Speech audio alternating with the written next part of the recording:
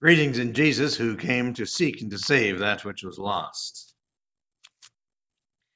Kenneth Filkins writes, "A man fell into a pit and couldn't get himself out. A subjective person came along and said, 'I feel for you down there.' An objective person came along and said, 'It's logical that somebody would fall down there.' A Pharisee said, 'Only bad people fall into pits.' A news reporter wanted the exclusive story on the man's pit. Confucius said, 'If you had listened to me, you wouldn't be in that pit.' Buddha said, 'Your pit is only a state of mind.'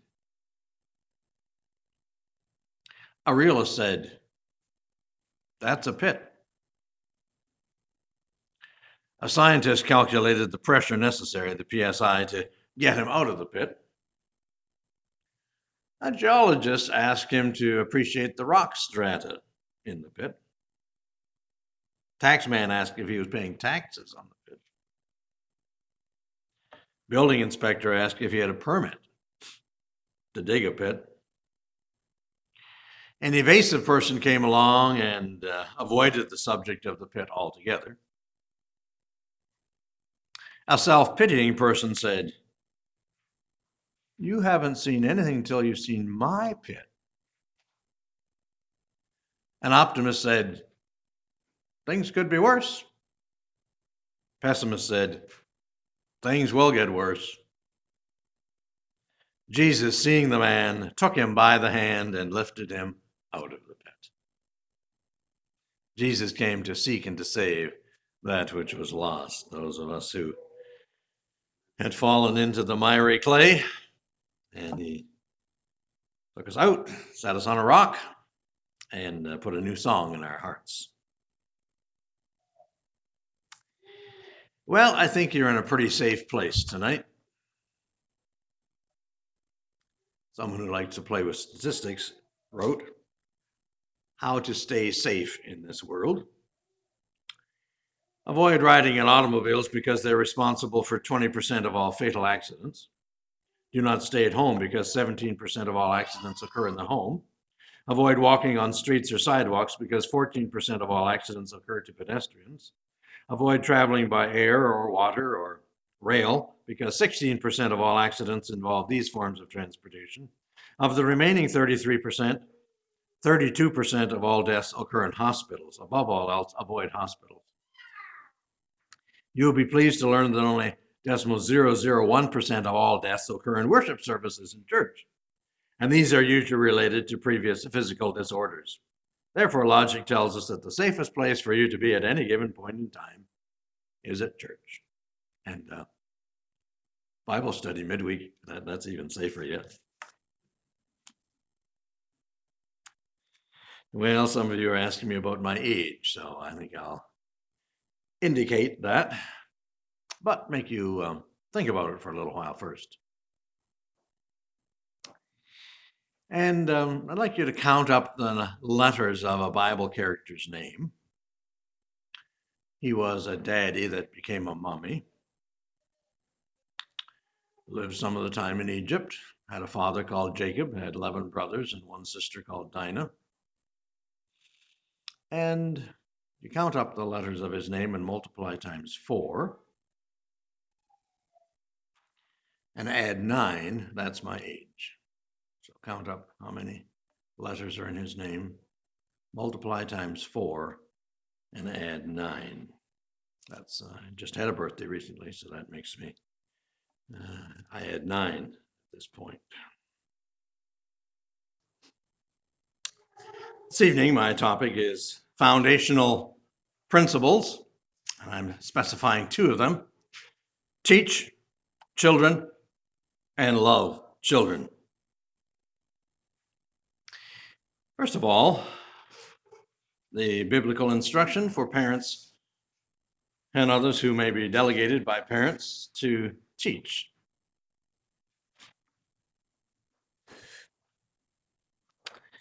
First of all, I'd like to consider the command to teach children. Fathers, provoke not your children to wrath, says Ephesians 6, verse 4. Ephesians 6, 4. But bring them up in the nurture, the discipline, and the admonition, that's the teaching of the Lord. Bring them up in the admonition of the Lord, Ephesians 6, 4. Then also from the Old Testament instruction, Moses to children of Israel, Deuteronomy 6 and verse 7. Deuteronomy 6 and verse 7 probably has a familiar ring to you parents. Thou shalt teach them, that is the commands, the word of God, which shall be in your heart, first of all. In verse 7, thou shalt teach them diligently unto thy children, and shalt talk of them when thou sittest in thine house, and when thou walkest by the way, when thou liest down, when thou risest up, and when thou drivest down the road, and when thou doest the chores, etc. Deuteronomy 6, 7. And then also Deuteronomy chapter 4 and verse 9. Deuteronomy 4, verse 9.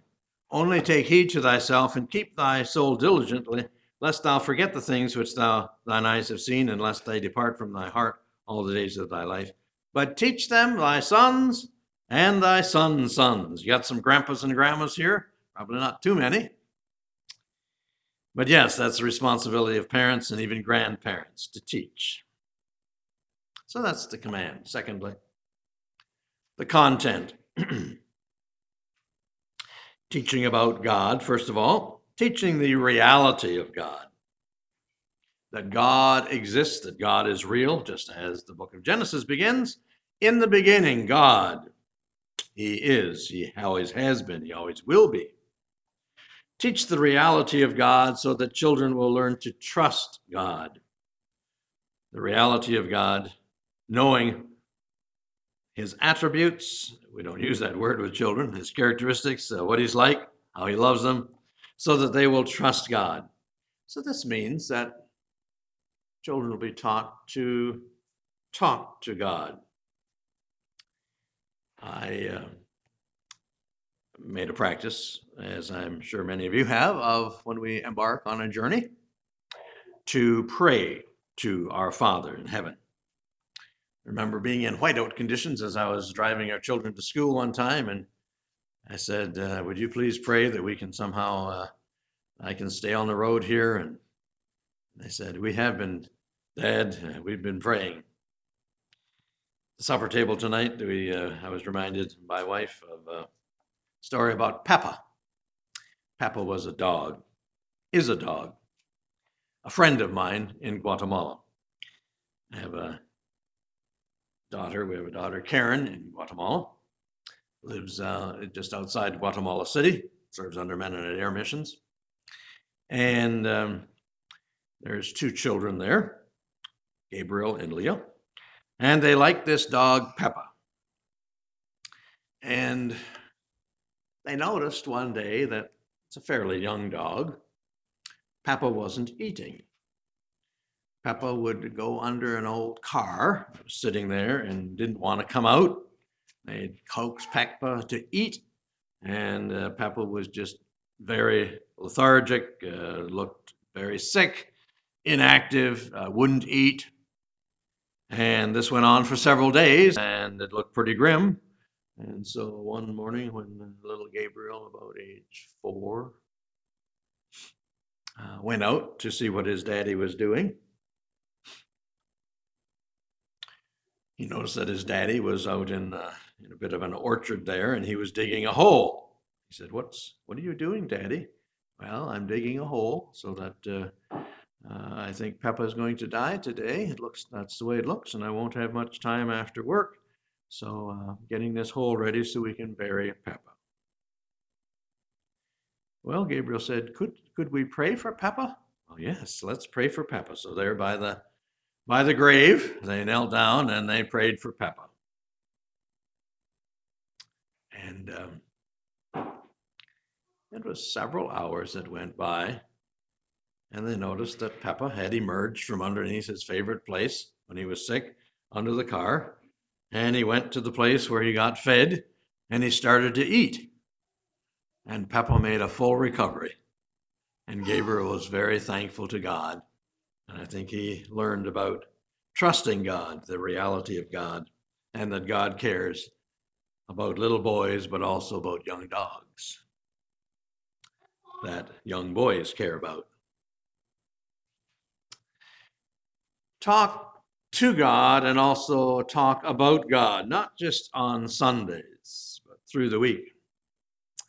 Teach children to give to God and tell about God's interventions in family life so that children will learn the reality of God and learn to trust God. So in our case, one thing that our children know about is our oldest daughter had a birth injury.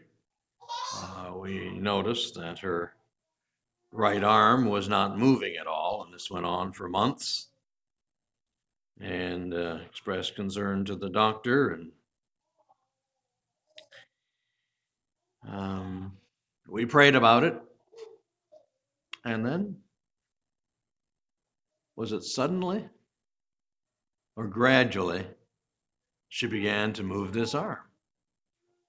And the doctor admitted afterwards he never thought that this paralysis would be anything but paralysis. I remember one of my I teach in a Christian school. I was talking to some of the parents of some of my children and telling me how when they came to this particular church, it would have been an older setting, coming to a Beachy Amish church, that their young boy, got very sick. Didn't know what to do about it. Looked pretty serious. They came to the preachers and they didn't anoint him, but they put their hands on him and prayed for him. And he made a remarkable recovery. And I said, "Does your son know about this?" "Well, no, they don't know that they'd ever told him." I said, "I think you should tell your son about that." And he's grown into a godly man. So, secondly, what should we teach about God? Teach the compassion of God. Like as a father pitieth his children, teach the compassion of God so that children will love God. And one of the best ways to communicate this to children is for parents, dads in particular, to be a loving parent. I was talking with an individual back in Ontario recently who sort of has one mental picture of Jesus and another one of God. And she's trying to reconcile the two as being a loving God. I don't think she has trouble with Jesus, but God the Father. You know, if you don't have a compassionate, caring father, then it's more difficult, simply because the picture that a child has of God is likely going to be the picture that he has of his earthly father. So teach them to love God, that God is a friend, helps them in times of trouble. Thirdly, teach the goodness of God. God has given us many gifts, whether we're young or old. And so we should thank God, therefore. The goodness of God leading us to thank God in our prayers, in songs that mention gifts. In one of my visits to the States years ago when our children were young, I was there at the breakfast table and they started singing a song that I taught my children and other children for that matter. What's the tune? Thank you, God, for Jesus, bringing in the sheaves. It's the tune. Maybe we'll try it here in case you want to teach your children this. Actually, I think it might have been the prayer before the meal that they sang that song. Fourthly, teach about the authority of God. God in love chastens us, the authority of God, so that children will learn to obey God. Teach the authority of God leading to obedience to God. Stories of God's judgment on sin. And as parents, if we can be a consistent authority figure, that will be very helpful also. So, first of all, in regard to teaching, teach about God. Now, secondly, part B, teach a proper view of self. There are some steps to building a proper sense of worth. Many of these are found in 1 Samuel chapter 1. I'm going to read some of those verses there as I try to make these points. First of all, welcome the baby. So the story here is of Hannah, and she really longed for a baby, and she treasured little baby Samuel. So the idea of being a wanted child should be communicated by words as well as by attitude, whether it's a toddler or whether it's a teen. So I think children are generally smart enough to realize that they're viewed by their parents as a bother, an inconvenience, a hindrance to parental plans, or whether they're really appreciated and welcomed. Secondly, pray for your child. Hannah said in verse 27, "For this child I prayed." Sometimes we pray audibly for our children. I think that reinforces in the child's mind the idea that he's significant to his parents and to the Heavenly Father. Thirdly, view your child as a gift from God. Hannah realized that God had given her Samuel, and he gave her 3 more sons and 2 more daughters, or 2 daughters following. Lo, children are heritage of the Lord, the psalmist said. So as your child senses that he's a gift from God Almighty, he'll sense, oh, I'm important to God. I have value. Fourthly, dedicate your child to God. I don't know if you do that formally, and I tend to do that when I hold a grandchild in my arms for the first time. And I remember I was dedicated at church when I was a baby. Worthless things are not dedicated. We realize that. Fifth, communicate to the child that he is special. So there was this special coat in chapter 2 and verse 19. His mother made him a little coat and brought it to him from year to year when she came up with her husband to offer the yearly sacrifice. Communicate to the child that he is special. So hand-me-downs have their place, but also new clothes, especially I think the middle child. But our words to our children, our words about our children, will tell them whether we rate them above or below or equal to a vehicle or social media or living room furniture. Sixth, let the child minister before the Lord. Now this moves to the example of Eli and chapter 2 and verse 18. But Samuel ministered before the Lord being a child.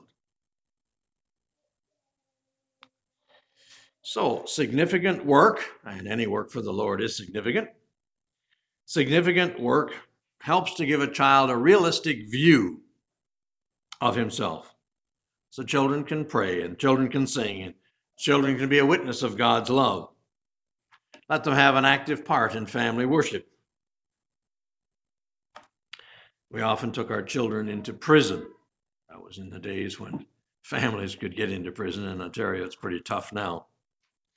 But we were part of prison ministry on some Sundays and other times, or in homes of seniors, things like that. Let children have a part where they can. Seventh, encourage the child to respond to the Lord. So Samuel heard this voice. And Eli encouraged him to respond to the Lord. Eli didn't answer for him, but he guided him in an appropriate response.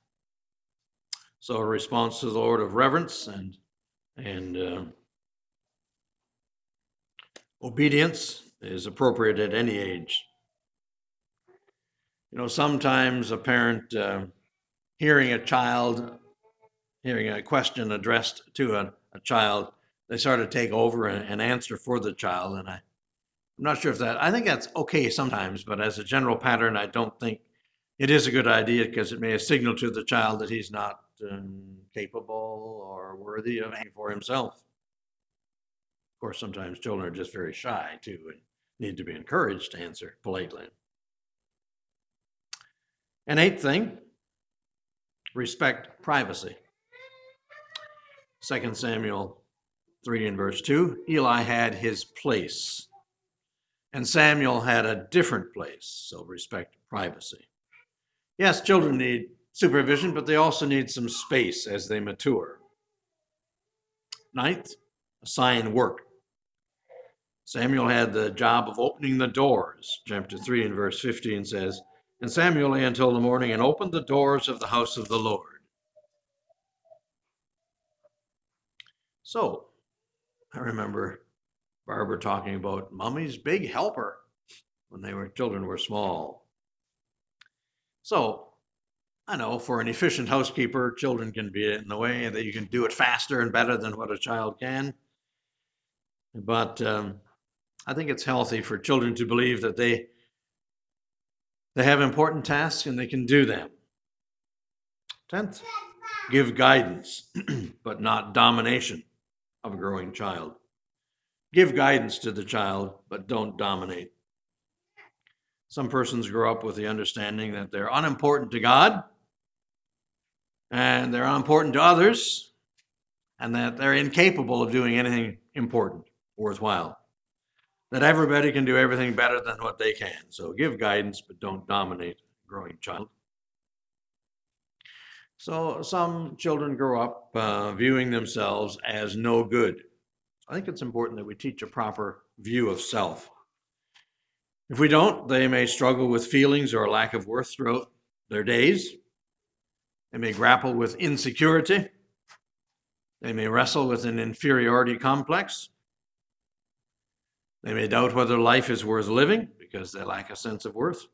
I'm not saying about having an inflated sense of their worth. I'm simply saying a realistic, that we would think soberly, not more highly or more lowly than we ought to think of ourselves. Sometimes children may strike out in a conspicuous or rebellious or even bizarre way. And children who don't have a proper view of themselves may create discipline problems in the home or in the school. Partly simply to be noticed, spilling milk deliberately or throwing a game onto the floor or making odd noises in public. As young people, they may make the noise of powerful cars, laying rubber on the highway, or dressing loudly, or withdrawing into a shell. And as adults, we may exaggerate or attempt to dominate or feel worthless and not feel good about ourselves at all. So I say, may we help our children to have healthy spiritual thoughts about themselves, to think soberly about themselves. May we help them to build a proper concept of self. Christ said, ye are of value, ye have more value. And he bought us with a great price, with his precious blood, therefore we have great value. So these are some things to teach. We may teach with incidental instruction just in the course of the day. So, let's say father is trying to repair a piece of machinery, a lawnmower or a rototiller or something. And little Johnny is standing there and watching, and father can't get the nut off the bolt. And he's getting more frustrated, and finally he picks up his wrench and he throws it across the yard. And Johnny says, "Oh, that's how you deal with frustration."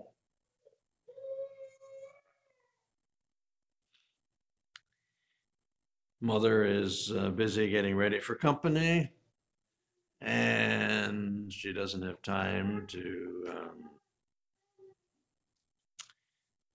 accommodate a visitor who comes walking up the sidewalk.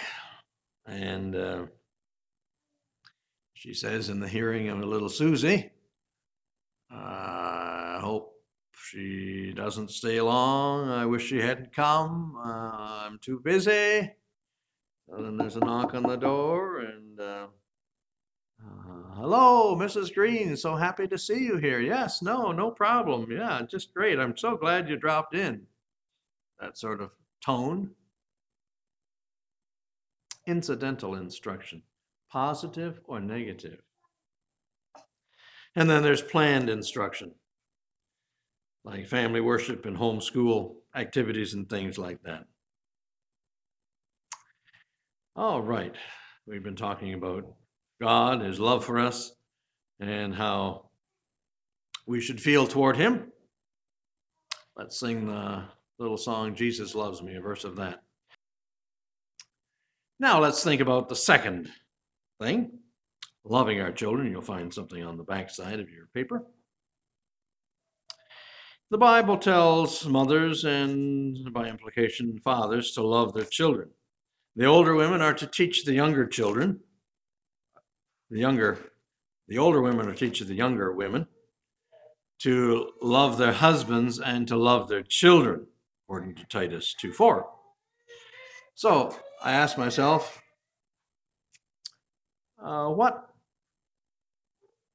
does it look like when parents love their children? How do parents express their love for children? What does love provide for them? And I have here about 10 different ways. First of all, love provides verbal expression. And so the Father said to his Son, Jesus, "This is my beloved Son, in whom I am well pleased."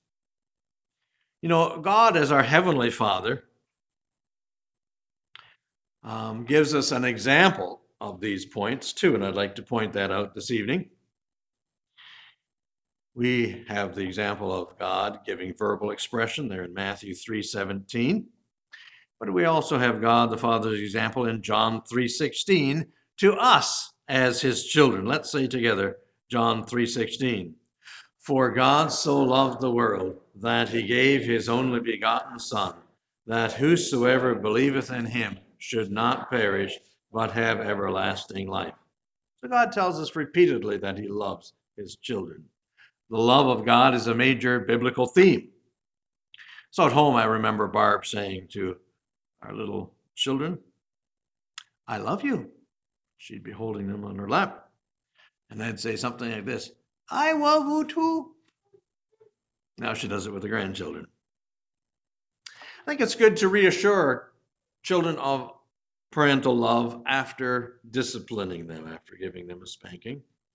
Isn't that when our Heavenly Father seems closest to us, after we've had a more difficult experience, a disciplinary experience, a chastening? Now, I read some years ago about some researchers going into a Midwest high school, and they wanted the administration there to identify the 10 best adjusted students in the school. And they had one question for them as they talked to these 10 students. "When's the last that you heard your parents say that they love you," or words the equivalent of that? And all 10 of them had been assured of their parental love verbally in the previous 24 hours. Then they spoke to the 10 worst adjusted students in the school, asked the same question: "When did your parents last say that they loved you?" And of those 10, there was only one who had thought they remembered their parents saying, "I love you." or words to that effect, but didn't remember when it was. That sort of stuck with me over the years. You know, we can be so quick to nag and to scold our children. How about assuring them of our love? This is my beloved Son, God the Father said, in whom I am well pleased. So words of commendation, words of recognition, words of personal attachment. This is my beloved Son. Secondly, love provides the necessities of life. 1 Timothy 5, verse 8. If any provide not for his own, he has denied the faith and is worse than an infidel. 1 Timothy 5, 8. So it's important, yes, we take for granted, I guess, suppose that, the necessities of life, although there are quite a few parents in America who actually don't do that because they're on drugs or whatever. Now let's consider God's example. Luke 11. Luke 11 and verse 11 has the words of Jesus, and he draws the comparison of a loving earthly father and the heavenly Father. He says, if a son shall ask bread of any of you that is a father, will he give him a stone? If he ask a fish, will he for a fish give him a serpent? Or if he shall ask for an egg, will he offer him a scorpion?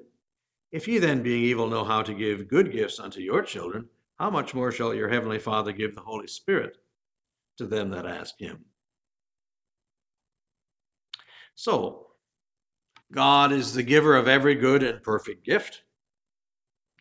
And it's good to point out here, I think, that God our Father doesn't give us everything that we want. And we are wise if we don't give everything to our children that they want. Next, thirdly, love provides appropriate discipline. Proverbs 13, verse 24, he that loveth his son chasteneth him betimes, or gives him discipline at an appropriate time or early enough. Appropriate discipline, Proverbs 13, verse 24. And God, our Father, connects love and chastening. For whom the Lord loveth, he chasteneth. Every son that's truly a son. Let's think a little bit about discipline. I'm actually going to expand quite a bit more on this tomorrow evening, preventing discipline problems and then correcting problems. But I'd like to think about the verse where it says, fathers, provoke not your children to wrath. Or Colossians says, provoke them not to anger, lest they be discouraged. So just how can a parent frustrate, anger, discourage, dispirit their children?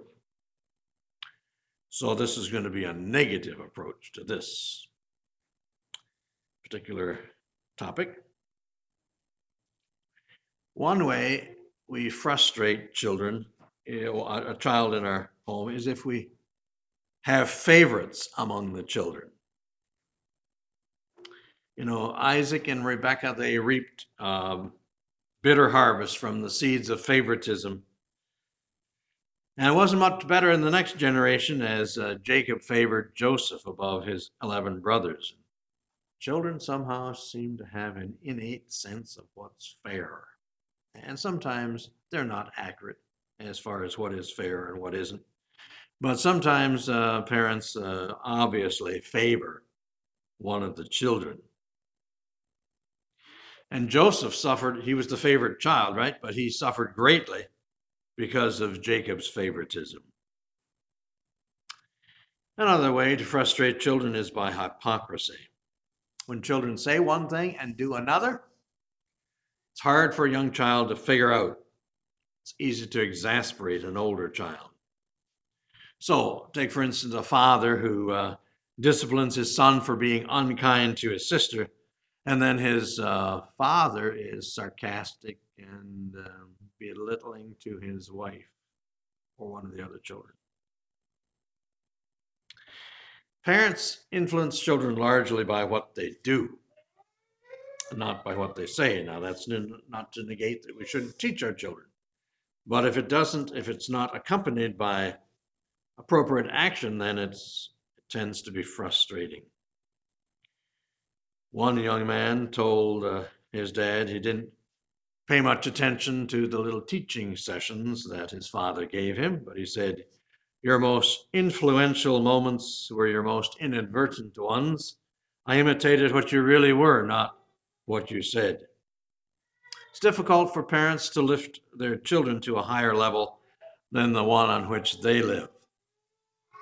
Someone said, "Till a boy is 15, he does what his father says. After that, he tends to do what his father does." Certain family went to a church that prohibited its members from going to the movies. I think that's a good idea. But the father regularly took his family to the movies in a city some miles away. Not a good idea. The parents told the children not to say anything about it to their friends. And so this particular child in adulthood reporting this said that he was scarred by this hypocrisy. Another way to frustrate children is to show a lack of genuine interest. And it's not so much by words, but by attitudes and body language. You know, the man Job was very interested in his offspring. He offered sacrifices for his children regularly. Young man found himself in trouble with the law. Father was contacted. This was 4 o'clock in the morning. The parent was not happy, arrived at the police station, and the father's car was held as evidence. And the detective said, "Your car, aren't you concerned about your son?" Huh? As he left, he said, "Make sure the windows of my car are closed in case it rains." We should have a genuine interest, and I think you as parents do here. Now, thinking a little more about types of discipline and frustrating, fathers, provoke not your children to wrath, but bring them up in the nurture and the discipline of the Lord. No discipline isn't the way God would have it. We had a good devotional last evening about Abraham, who would command his children after him. The Lord knew about that. Samuel didn't know where to draw the line. His sons walk not in his ways. So, no discipline will frustrate children. So will inconsistent discipline. Child is likely going to lack security if one time he's punished for an offense and the other time it's just let go. Don't know how to figure things out. Parents who smile at misbehavior when a child is young and then try to eradicate it later. No, it's not so much the severity of the punishment, but the certainty of the punishment, the certainty of the discipline. So we're talking about consistency of discipline. Then also, it's possible to have such harsh discipline that it's counterproductive. Let your moderation be known unto men. Your sweet reasonableness is one translation there. And so we should be reasonable in our discipline. Godly parents want to correct misbehavior, not crush the spirit of the child. Don't be like one dad whose son said, "My dad was used a cannon to kill a mosquito." In being firm, fathers must be reasonable and sympathetic and kind. It doesn't work either just to threaten discipline by nagging or scolding or empty threats. Eli, it seems, chided but didn't chasten his sons. He restrained them not. He talked, but he didn't act in matters of discipline. And then the big problem. at least according to James Dobson. The big problem in discipline is anger. So a rule is for parents in correcting their children and trying to help their children to gain control of themselves. Parents themselves must be in control of themselves if they're going to be effective in teaching children to be in control of themselves. Let not the sun go down upon your wrath, let not your hand of wrath come down upon your son, we might say also. So, inappropriate anger, probably the most common parental error in discipline, and this can include yelling. Yelling at children can be very harmful. Then there's this matter of jumping to conclusions. So when one of our children was young, she had this tendency to, after being taken upstairs to go to bed, and I'd tuck her in and pray with her, she would come parading down the steps and have one excuse or another, needing a drink, or she would come downstairs, and we thought she really needs to be taught to remain up in bed when she's been put to bed. So I thought, all right, next time this happens, I'm going to deal with it. So she came, I heard her coming down the steps, pitter pat, and okay, Brenda. Thankfully, I had presence of mind to say, why did you come downstairs? She looked up at me and she said, Daddy, I forgot to kiss you goodnight. And I thought, yeah, that's right. So she gave me a kiss and happily went upstairs again. I was so glad I hadn't punished her for wanting to kiss me goodnight. So don't jump to conclusions. That can be very, very harmful. You know, that's the basic idea of judge not, that you be not judged. So that's a little bit about appropriate discipline.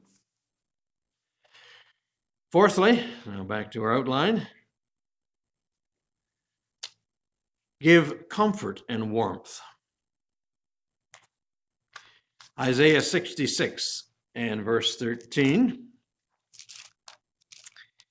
Those who read the Bible with feminist eyes tend to get a lot of mileage out of this particular phrase in Isaiah 66 and verse 13, because it says, as one whom his mother comforteth, this is God speaking, as one whom his mother comforteth, so will I comfort you. And there's also then, as far as fathers are concerned, in 1 Thessalonians 2 and verse 11 of 2 Thessalonians 2, this is Paul writing to the Thessalonians. You know how he exhorted and comforted and charged every one of you as a father doth his children. So we have God's example further in 2 Corinthians chapter 1, verses 3 and 4. 2 Corinthians says, blessed be God, even the Father of our Lord Jesus Christ, the Father of mercies, and the God of all comfort, who comforteth us in all our tribulation, that we can then bring comfort to others. So, we should provide comfort and warm feelings for our children. A sympathetic understanding. So there was a boy who fell and got a scratch on his knee, a bit of a bruise, and he came to his dad, and his dad was reading the newspaper, and he said, Daddy, I fell and I hurt myself. And Daddy said, uh-huh. And so he tried again, and he said, Daddy, I fell, it's bleeding a little bit. And the father said, uh-huh. And then he tried a third time. Daddy, I I fell. It hurts. Hurts a little bit. Father put down his newspaper and said, well, I can't do anything about it, can I? The little fellow said, you could have said, oh.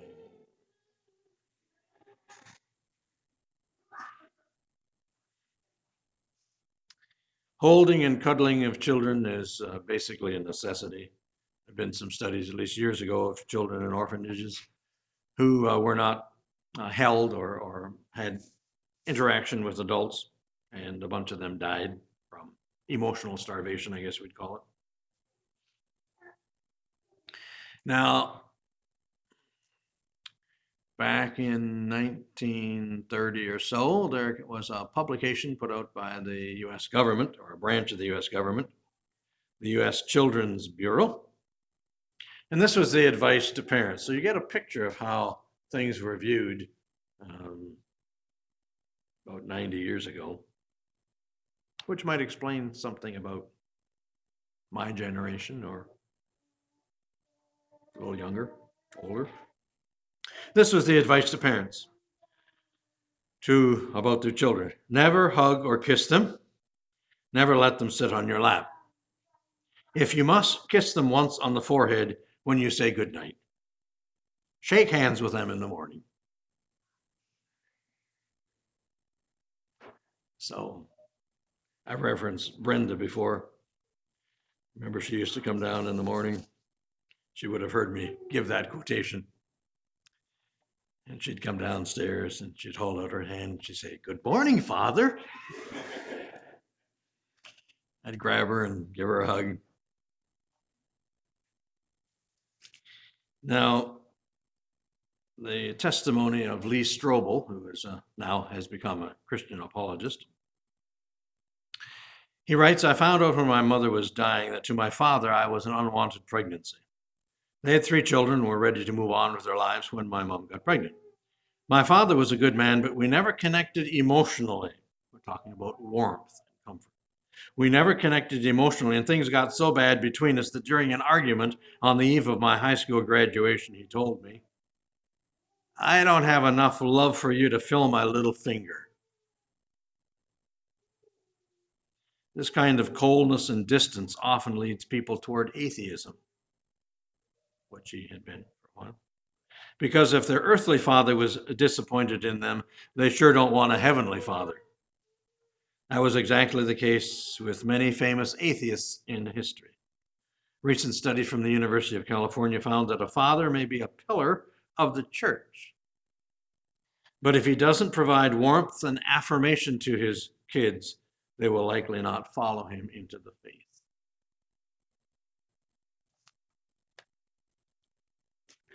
Love provides warmth and affection and comfort. Next, love provides teaching. And ye fathers, Ephesians 6:4 says, bring them up in the admonition of the Lord, the teaching of the Lord. We talked a little about that earlier. I'd like to expand on it a little more. That was Ephesians 6:4. And God's example from Psalm 32, verse 8. I will instruct thee and teach thee in the way which thou shalt go. Psalm 32:8. So love teaches right and wrong. Love teaches good habits. Love teaches the difference between truth and lying. From our local paper back in Ontario, I clipped this about what teachers can't say. Several teacher friends say they're no longer permitted to say a student's behavior is wrong, or even that a student has made a wrong choice. Instead, when a child makes a wrong choice, engages in bad behavior, is unruly or non-compliant, teachers are to say such behavior is unexpected. Teacher to child, please sit down. Child does not sit down. Teacher to child, my, that was unexpected. No doubt a cold chill races down the child's spine. For most children, unexpected would be an extended lunch period, a snow day, or finding the spelling test has been canceled. Of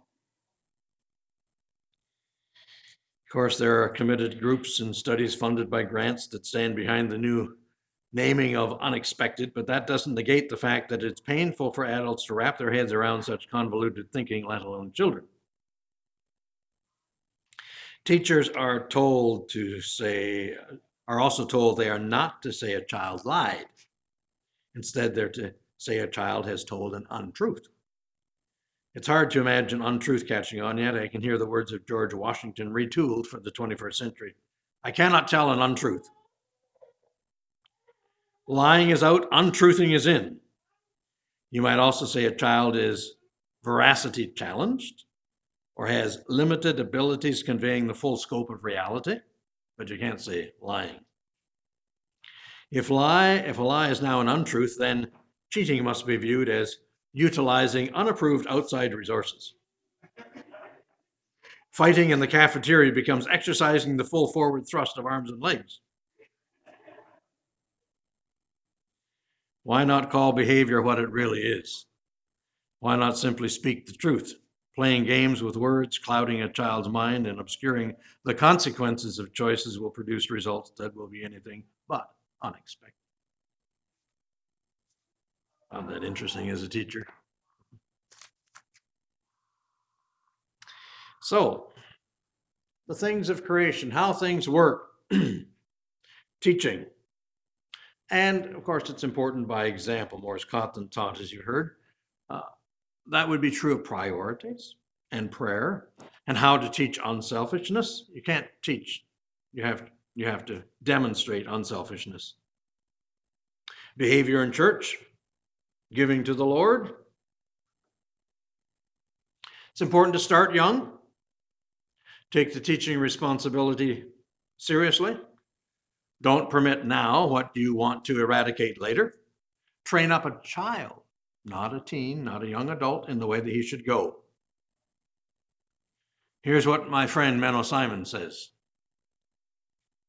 It is the greatest and foremost care of the pious that their children fear God, do righteously, and be eternally saved. I think that's your goal as parents. That their children fear God, do righteously, and be eternally saved. So on page 951 of the Complete Writings of Menno Simons, he says, study to the utmost of your power to lead your children on the way of life and keep them from the way of death. Pray to Almighty God for the gift of his grace, that in his great mercy he may lead and keep them in the straight path and keep them there, leading them by his Holy Spirit. Watch over their souls as over your own soul. Watch over their salvation as over your own souls. Teach them and instruct them, admonish, correct, and chastise them as circumstances require. Keep them away from good-for-nothing children, from whom they hear and learn nothing but lying, cursing, swearing, fighting, and mischief. Direct them to reading and writing. Teach them to spin and other handicrafts suitable, useful, and proper to their years and persons. If you do this, you will live to see much honor and joy in your children. Sixth, love provides forgiveness. Ephesians 4:32, it'll tell you what to do. Be kind one to another, tenderhearted, forgiving one another. Even as God for Christ's sake hath forgiven you. And in Psalm 103, we read, like as a father pitieth his children, so the Lord pitieth them that fear him. As far as the east is from the west, so far hath he removed our transgressions from us. And he knows what we're made of. Forgiveness, Ephesians 4:32, and God's example in Psalm 103. So don't delay to forgive. Don't hold it for a period of time so the child sort of gets the point. Don't label a child, you're always doing this. You're always dropping things. He's just a little crybaby. And as children grow up, it's important that parents, when we blow it, apologize to our children, I think, rather than think, I'm perfect. I don't need to apologize. Seventh, love provides security. Colossians 3:21 has the thought of provoking not our children to wrath, lest they be discouraged, lest they feel insecure. God's example, Deuteronomy 33. The eternal God is thy refuge, and underneath are the everlasting arms. And Hebrews 13:5 says, I will never leave thee nor forsake thee. Security. Well, harmony between husband and wife is a great means of providing security for a child. So is sincerity. So is having boundaries and consistency. Told that Americans on average move every 5 years. Might be true of Mennonites too, I'm not sure. But frequent moving. Or I should say half of the children move within a 5-year period. Hearing continual criticism militates against security. Praise and appreciation honestly presented helps. You know, this idea about husbands loving their wives and vice versa. I remember years ago when I was a young father, hearing the statement, the best thing a father can do for his children is to love their mother. That's sort of cheesy. I don't know about that. But I really think it is. I think there's a lot of truth in that. Certainly very important. The eighth way to love your children is to give them time, provide time. Mark chapter 10, verses 13 to 16, has the account of the mothers of Jerusalem coming and wanting Jesus to bless them and their children, young children evidently. And what was Jesus' reaction? Quite a contrast to the disciples. They brought young children to him that he should touch them, and his disciples rebuked those that brought them. When Jesus saw it, he was not a happy camper. And he said, and it says he took them up in his arms, put his hands upon them, and blessed them. So this is what he did with these children. He saw them. Okay, do you see your children as Jesus sees them? He took them up in his arms. Okay, there's that warmth and affirmation. Put his hands upon them, the personal touch, and blessed them. I like those word pictures of Jesus. God always has time for us. Jeremiah 33:3 says, call unto me and I will answer thee, any time of day or night.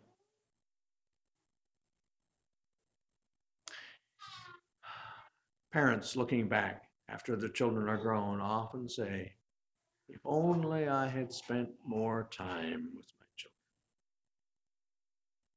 Don't know if I've ever heard a parent say, you know what, I spent way too much time with my children. Now that they're grown up, I realize that.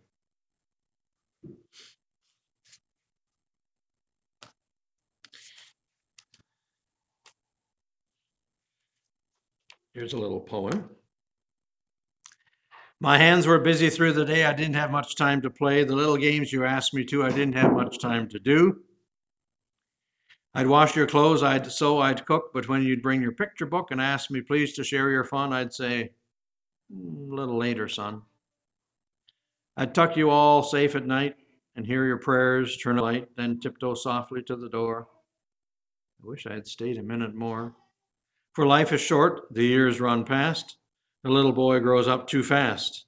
No longer is he at your side, his precious secrets to confide. The picture books are put away. There are no longer games to play. No goodnight kiss, no prayers to hear. That all belongs to yesteryear. My hands once busy now are still. The days are long and hard to fill. I wish I could go back and do the little things you asked me to. Sometimes, as a substitute for time, parents buy stuff. American children get an average of 70 new toys a year, I'm told. Dobson says, we're so busy giving our children what we never had, we forget to give them what we did have.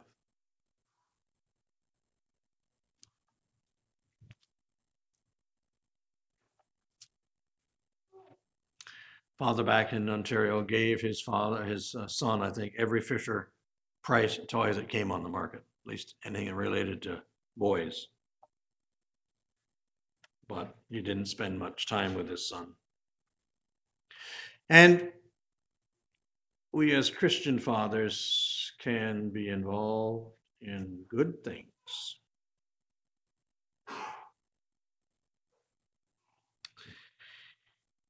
I know there was an evangelist who was used quite widely here in the States. Died at a relatively early age. People came from far and wide to the funeral. He had a wayward son. Folks would talk to him and say, "You had a wonderful father." The son said, "So I've heard. I never knew it by experience. He never had time for me."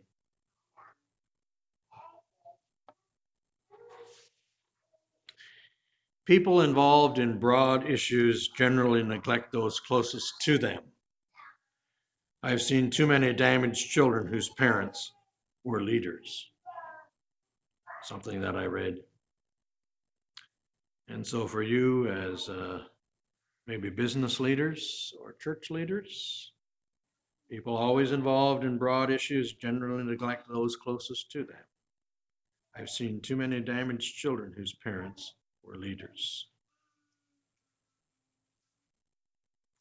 Number 9, love provides a sense of worth. Talked about this somewhat already. 1 Samuel 1:27, and God's example of providing a sense of worth, Luke 12, verse 7, where Jesus says, "Ye are of value." Time for me to conclude, so I think I'll go on to the next point. Love provides a spiritual atmosphere.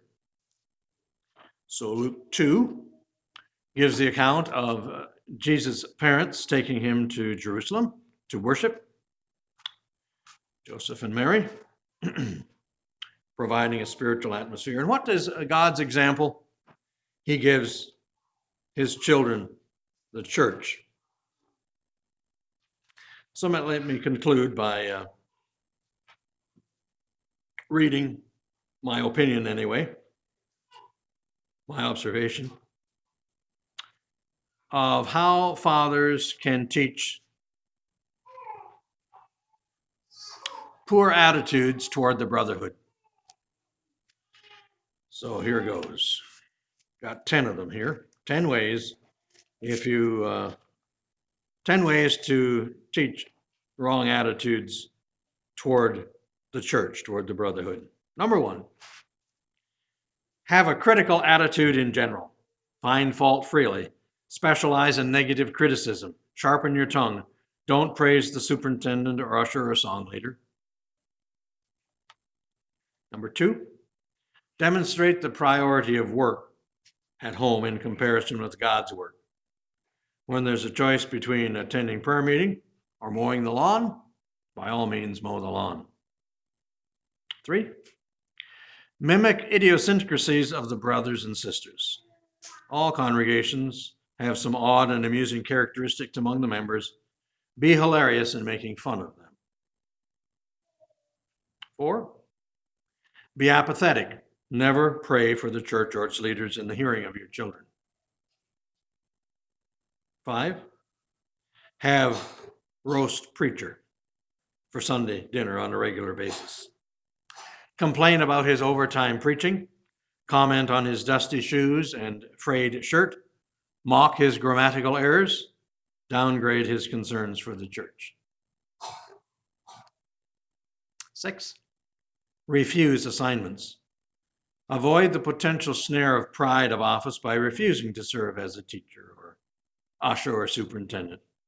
merely go through the motions of church membership. 7, be subtly rebellious. Cultivate a reluctant, complaining spirit toward church requirements and expectations. In other words, crowd the line. 8, make a practice of sleeping in church. Show your child that the message and messenger is relatively unimportant.